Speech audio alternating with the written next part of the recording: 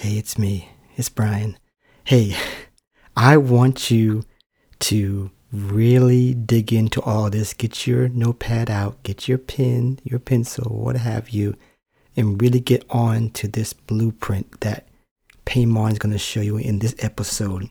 You want to know how a startup gets done? This is it. Check it out now. Let's go. All right, ladies and gentlemen, boys and girls, we are back with another episode of The Authority Project. And we have Payman Taei here. He is here, he says, to help us go into uncharted territories and succeed, or something to that nature. Is that right, Payman? Yeah, that's something along that lines. I'm going to fill in the blanks as we go along, but that's pretty good. All right. Well, we shall see. We shall see on this episode of The Authority Project. All right, ladies and gentlemen, boys and girls, feast your eyes and tune your ears. It's that time again. We are live with another episode of The Authority Project. It's the video podcast streamed on Facebook, YouTube, Twitter, and Periscope, where we talk to digital marketers, business coaches, and creators of all kinds on how they've built authority in their field and how you can mimic their success. Developing authority, building your audience, and attracting better clients to your own business. Now, without further ado, let's bring to the virtual stage your host, Brian S. Arnold. All right, and we are back with another episode of The Authority Project, and I am honored to have Payman Taei here in the building, and we are going to be talking about going into uncharted territories. I want to know what this is all about. Before we even dive into that at all, please tell us, Payman, who you are personally and then professionally. Sure. So I'm a husband of a beautiful wife and a 4-year-old. And professionally speaking, I'm the founder of Visme, and it is the all-in-one visual design tool. So allows people to create all types of content, not just graphics, not just presentations, but those and everything between. And my team and I are on a mission to empower everybody to create better content, not just okay content, without very little experience, and to be able to do it better than they can do it in any other tool. That's what we're doing. Great. And I think that answers my second question, which is, what is your current project, which is must be always Disney. Am I correct about that, or is there something else that you want to share? Awesome. Yeah, I mean, it's I live and breathe it day and night. So that's basically my time with my son. Eat a quick breakfast, go to work, come to the office. It's pretty nearby, about 10 minutes away, and so on. Most of us are social distancing for COVID, but there's just like 3 of us here in the office, 4 of us. Everybody else, actually, most of our team is remote all over the world. Wow. But of course, there's a lot less people now in the main office than before.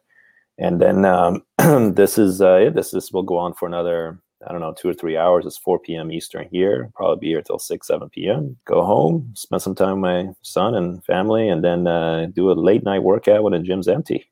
Oh, nice. Okay. Yeah. So. Okay, I like that. I like that. Go late night session and then back, get some sleep and rinse and repeat. I love it. Okay. All right. So let's get into it. So, now, you know what? I haven't done this in a while. So get ready for this. So sure. Can you dive into your story just a bit? I mean, your journey's been pretty easy, right? Am I right about that, or no? Easy? No, not easy. Easy is for babies, No, it's been tough, as with running any business and so on, especially, and I think particularly when it's a self-funded company that you start from nothing and brick by brick you build, and then I think it just feels a lot more. Feels a lot more special, So, but no, it's not my first, venture. In essence, this all came about as me running a web agency, which I kind of started to pay my way through college. And we're talking about the early 2000s when the dot-com bubble burst and so on. That's when I started. I was in college, and then, long story short, out of that small agency over the years, I saw 2 things. One was my own frustration with using different software to create different types of content as a professional. So I would use Adobe, I would use PowerPoint and Keynote. whether it's for creating graphics for a website or creating short animations or creating, the slide deck for a client and so on. And then also seeing the same thing with clients who would have to come to me and other designers just to create if they wanted to create something that looks better than just their average PowerPoint or a little graphic they want to drop on their site and so on. For all of those, they had to go to a professional because there is no software or they couldn't do it themselves.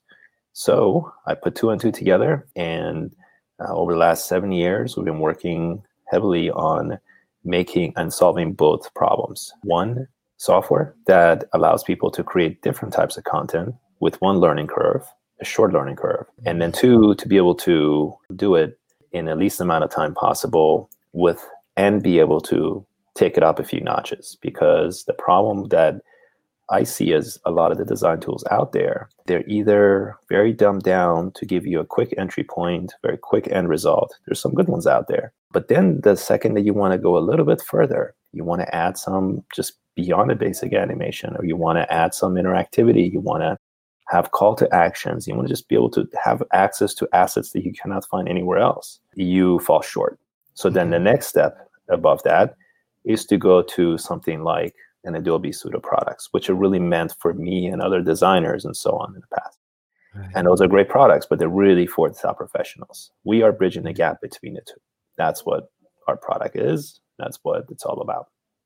I love it. He's talking like a true entrepreneur there. You see, so and we'll talk about that later about competitors. So stay tuned with that, everybody.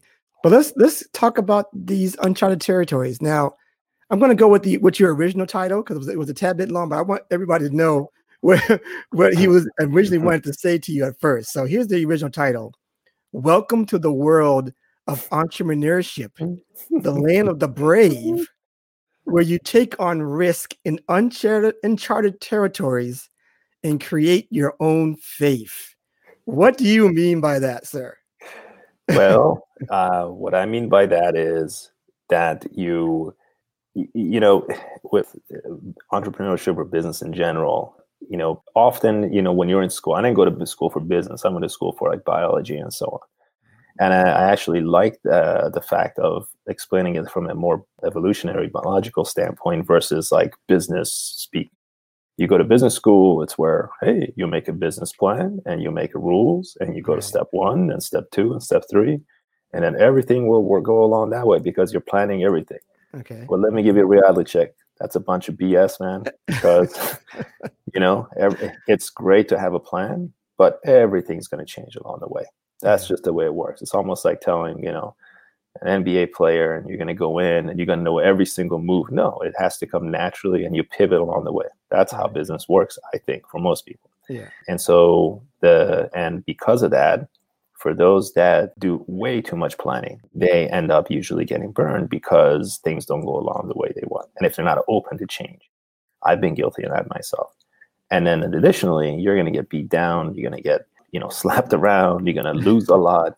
You're going to get frustrated a lot. And you got to keep getting back up. And so when I say the land of the brave, it's because, get ready because you're going to have hardships all along the way.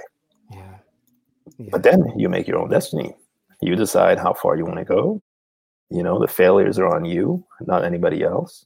And, sometimes you get lucky in terms, but you will have more luck if you find your way and you solve the problems. I think that's what luck in essence is. And sometimes you are at the right time, at the right place.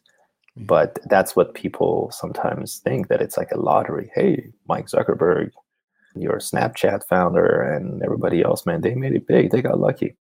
I think they would have been very successful to begin with. The question is, how big or how much smaller would they have been? One way or another, those founders would have had success.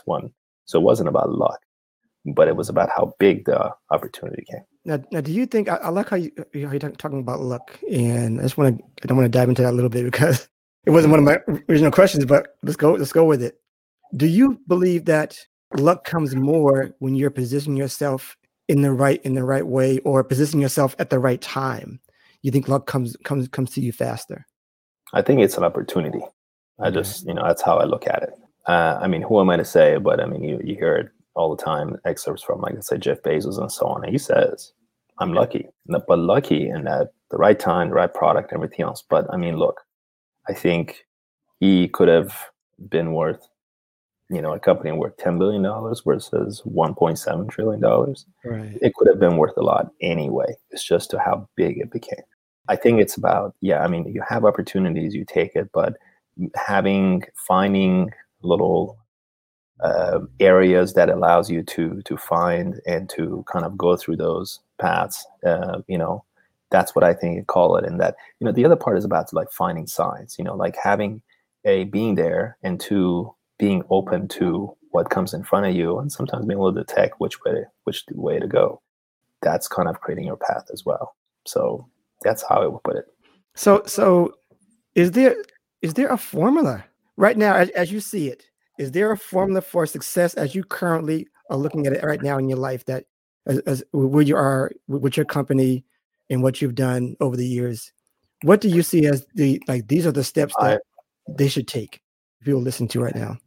Yeah, I mean, here's the formula that I know, and maybe somebody knows it better, but for me is persistence, hard work, and just doing it and figuring little opportunities and making them better, and focusing on, only so many things at once, but yet at the same time knowing that just doing one thing itself doesn't work. By one thing, I don't mean like you're starting like 3-4 different companies. I mean, you start a business, you need to focus on it. And I think what I would, if somebody's starting to start out, I think, especially in this generation, and by no means I'm struggling every day, up, open, today, yesterday, it's a struggle. It's hard. It's not easy. And it's not like, we're still trying to make it. And it's somebody would look at us and say, you made it, man. You guys have 8 million users and all that other stuff.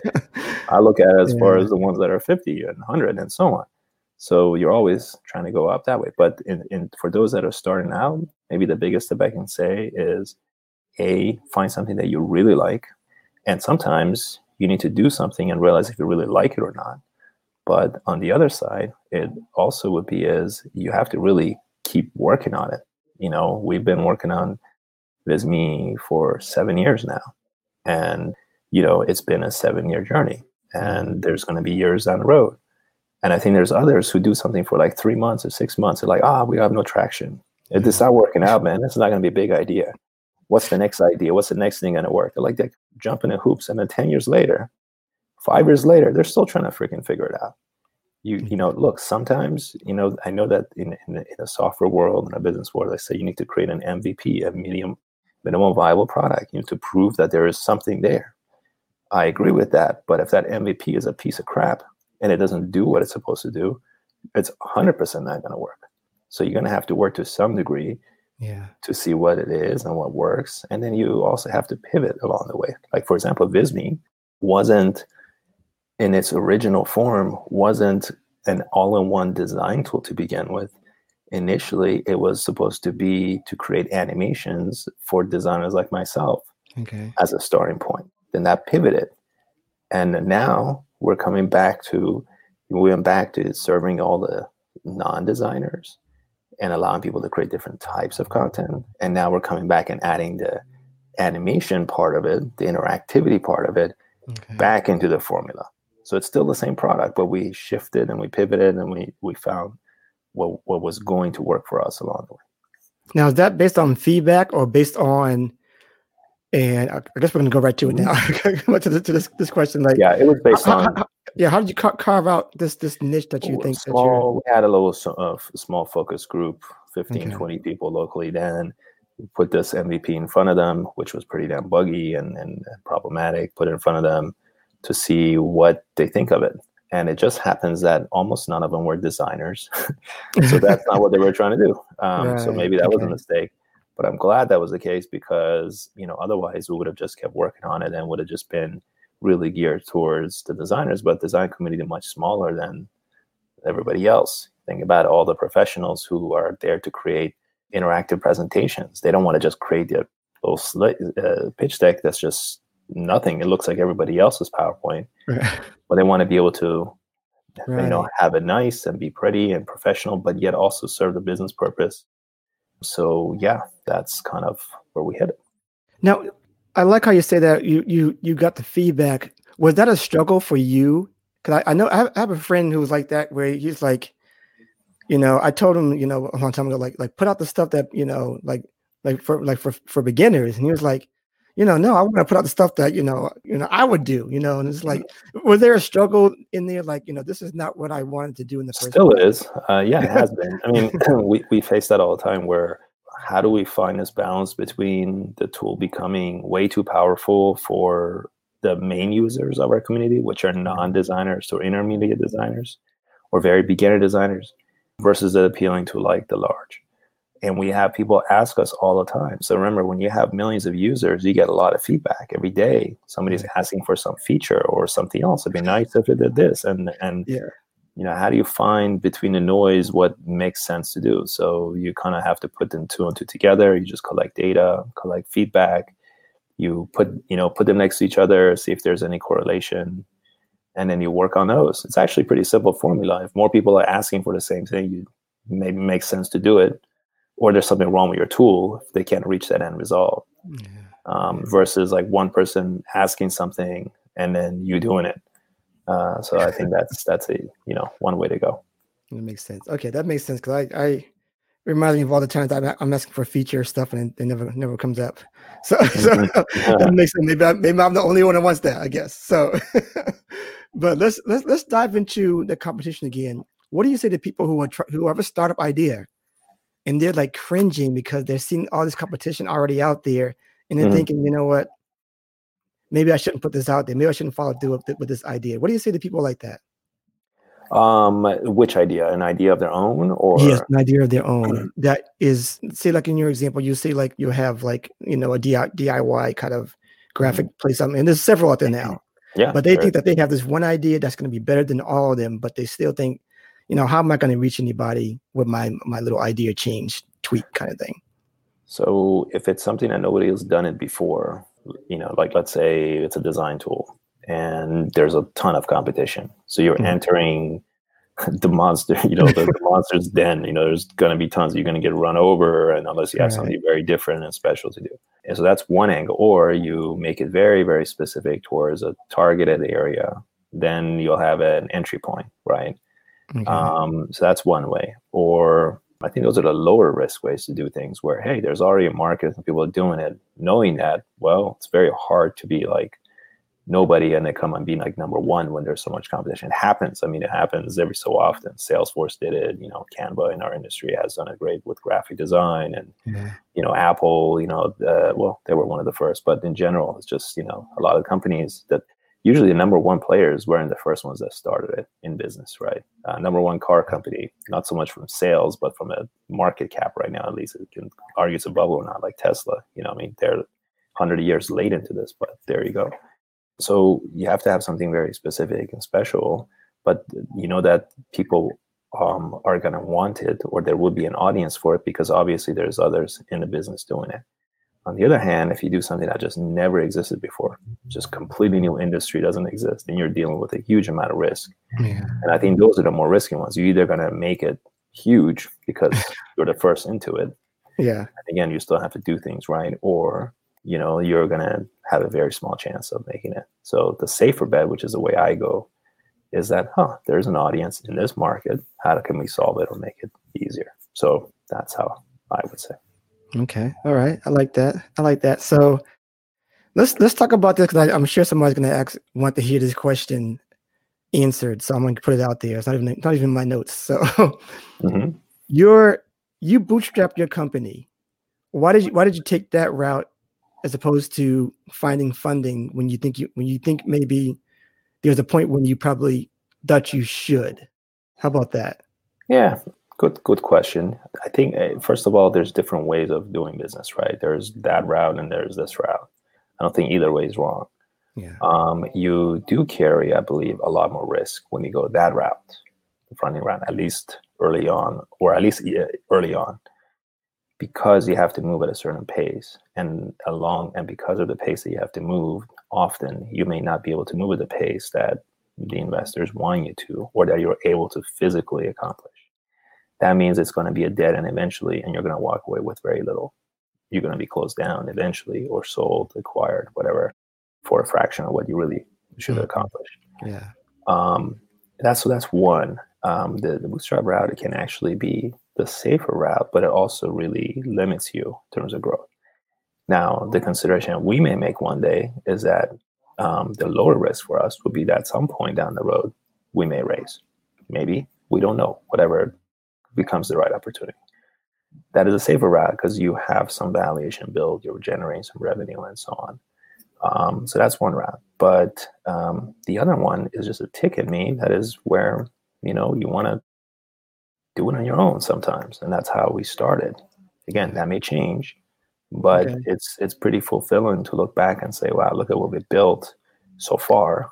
It's just a, step in the stepping stone of what we have to do, but we do it on our own with no outside help. So that, I think, to me feels pretty cool. But yeah, I think it also depends. Again, if you start like software business, Yeah. it costs very little to start it.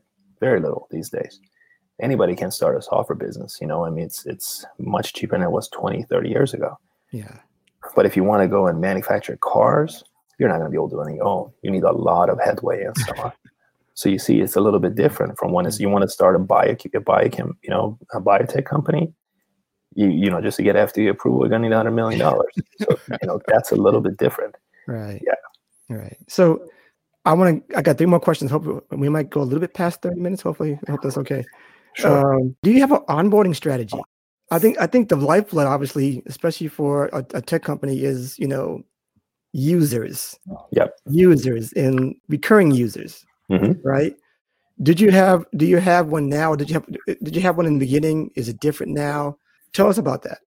It's always changing. So I would say we're still trying to figure it out. I mean, that's the truth. It's working, but it's not working well enough. You're trying to figure it out. Yeah. So, I mean, look, we are a freemium business. People start free. And then in order for us to generate, some of the users will pay for the tool if they like it enough. Okay. You want to get more of those users out of the bunch that are coming free, and you want to have as many of them stay longer than they would cancel. That's basically the whole way it works with with most software companies these days. So our strategy is a little bit different. You want to bring more users in. So even if your percentage doesn't change, you're still going to close more. But at the same time, you want to close some of the holes in the bucket. The challenge with our tool is that we have 2 types of users. I mean, I could go through more details, but just very, very simply put, we have users who are there to do one-off projects. Hey, I'm just here to create one presentation for my school, and that's it. I'm not going to need it again for another year. Right. They're going to pay for like a month and then may cancel, right? Those are not our preferred users, but we have our doors open to them. They can come and they do a lot, and they come and use the tool, and they actually generate a decent amount of our revenue, probably more of it. And then we have the other ones that are the businesses, companies. I need to create documents and designs and graphics and presentations and interactive things on a regular daily, weekly basis and so on. And not only me, but I also have my colleague who I want to share my design with, or he or she can use this, let's say, presentation and create her next one from, or we have this library of assets and our brand isn't all set up in our presentation, so we're all on brand. Then we have the businesses, right? So we want more of those while still attaining and not alienating those that are here just to do that. So that's the part. And we have shot ourselves in the foot a lot by still tailoring to both ends of the spectrum.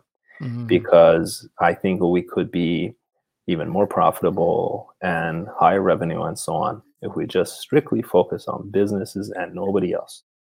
But I didn't start this tool just about making money. I started this tool because I wanted, and the team here wants everybody to be able to create different things. So our doors are open to both sides while we are tailoring our focus towards each of them in a different way. So the onboarding is different from one to the other. Depends on the use case. That's great. Okay, that's awesome. I understand that. Have you guys ever thought about doing a different company, a premium kind of thing with a different name? I'm just dropping that out there for. Sure, it's crossed the mind, but you know what? The answer is no, because it's one brand. It's not, it costs money to build a brand and maintain it, support it, and all that other stuff. So it's one, but we have different plans.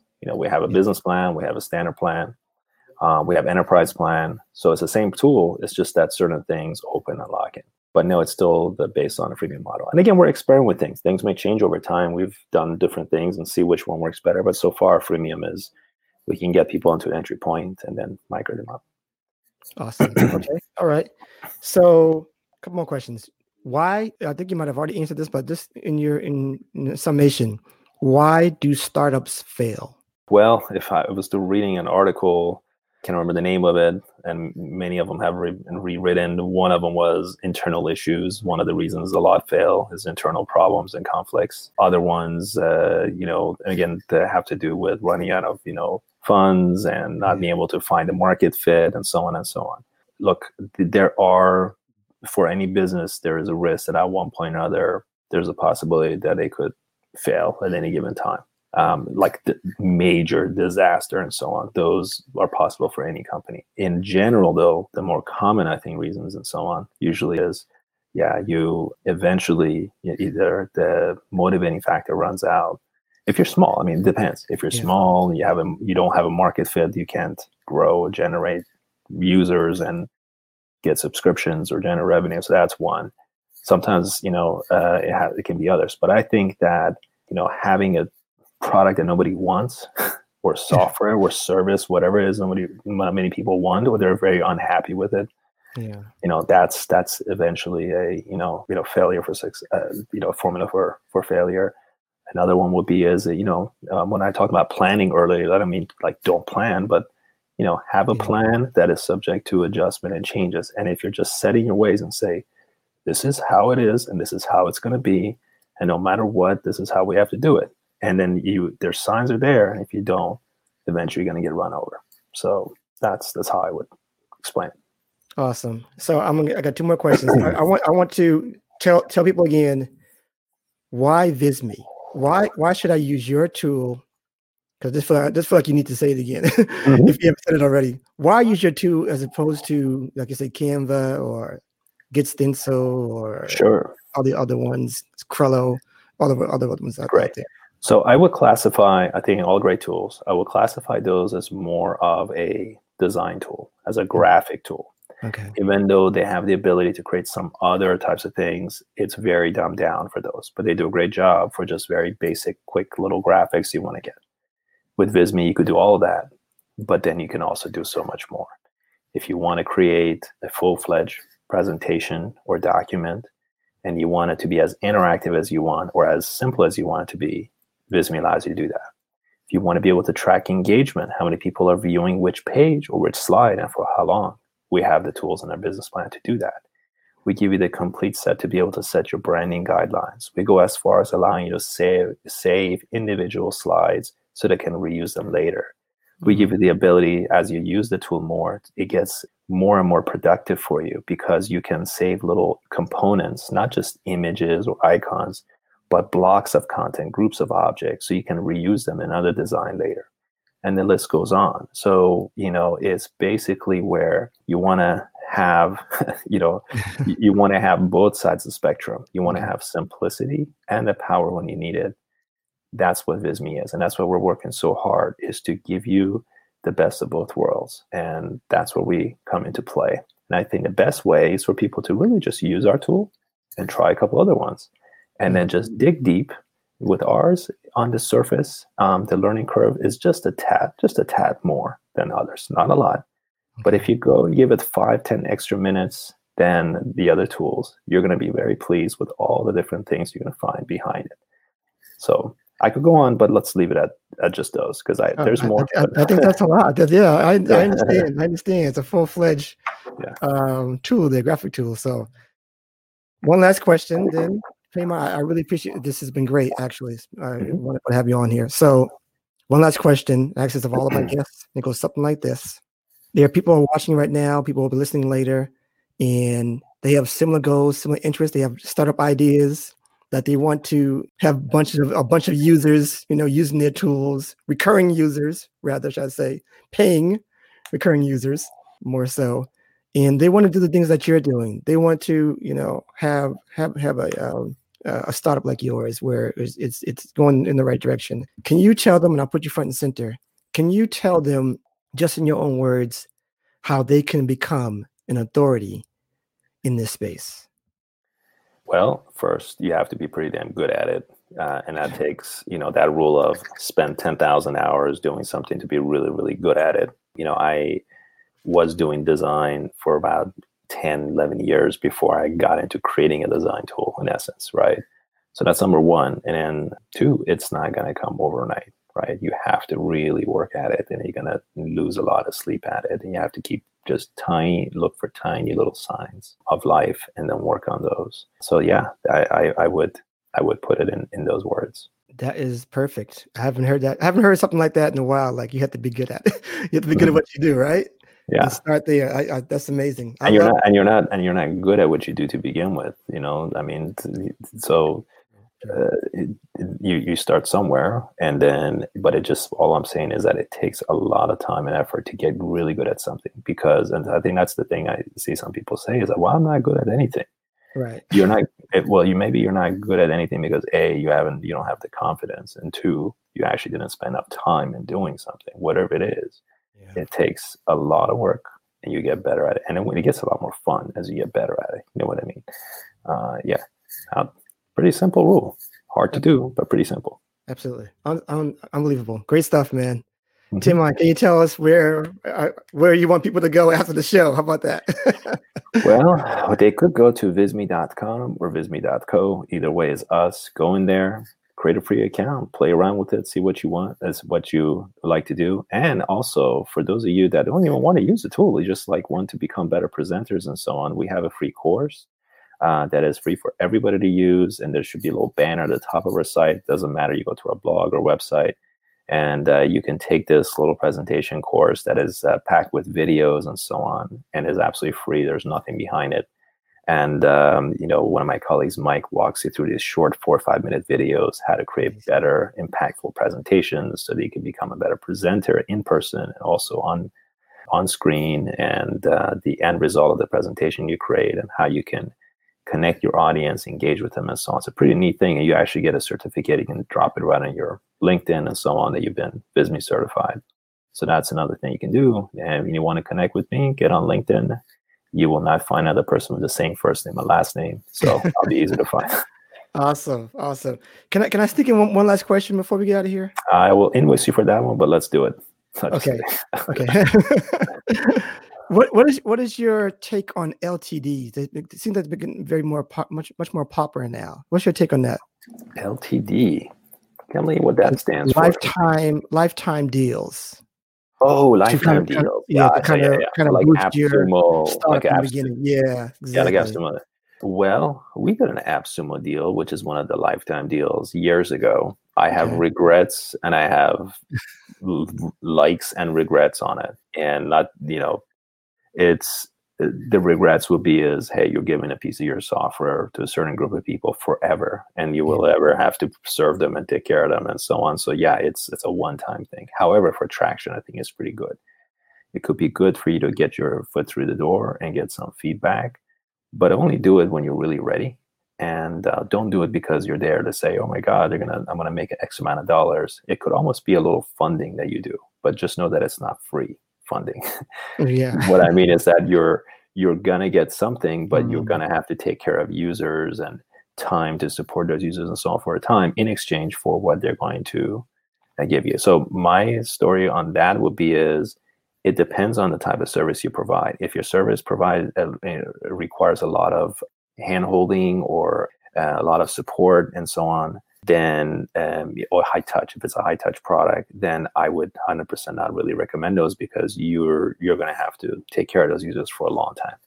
However, it's more something that it's more of a giveaway and it's going to be very low touch, then sure, that could be a good avenue to explore as a one-time thing. Awesome. And Cindy's commenting in, the name of your guest, please. Tell them your name. Payman, Payman. Yes. And you can also type that right. Oh, yeah. Payman Taei. Yep. And I know people kind of get your name not too correct all the time, but that's okay. Close enough. Yeah. But awesome stuff. I appreciate you coming through here. This has been great, man. I'm gonna relook at your Visme again, because this has been fascinating. Because I think I'm missing some things that I want from a graphic tool for sure. So I'm glad at least for me.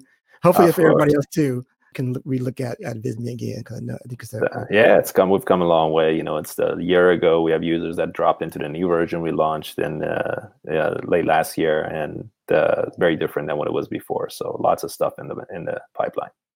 Awesome. I love it. Yeah, I am good. Just everybody, I want to wish everybody still a happy new year. It's still kind of early in January. So happy new year. And go ahead and sign up at theauthorityletter.com. I am writing every week to you guys to help you build your authority platform. I have a 3-part video series as well. Get on that if you can. I'm going to get some very deep stuff in those letters each week. So get on that for sure. And I am good. Hey, this has been great. I appreciate you, Payman. Any last words before we get out of here? No, I think that's it, man. I mean, have a good year, and hopefully it'll be different than the last one. Oh, absolutely. Absolutely. Take care, everybody. Thank you. Build it, share it, and they will come. Thank you so much, and be blessed. We're out. Awesome. And that's a wrap for this episode of The Authority Project. Thanks so much for tuning in. And if you like what you heard, we want to hear from you. Subscribe, rate, and give an honest review. Share and tell your friends so they can hear too. And for even more authority building tactics, be sure to sign up at theauthorityletter.com. Get free weekly content and ongoing digital product giveaways to help you on your entrepreneurial journey. We certainly hope you got a key takeaway, or maybe an aha moment from today's broadcast. Just remember, it's your authority. Build it, share it, and they will come. Until next time.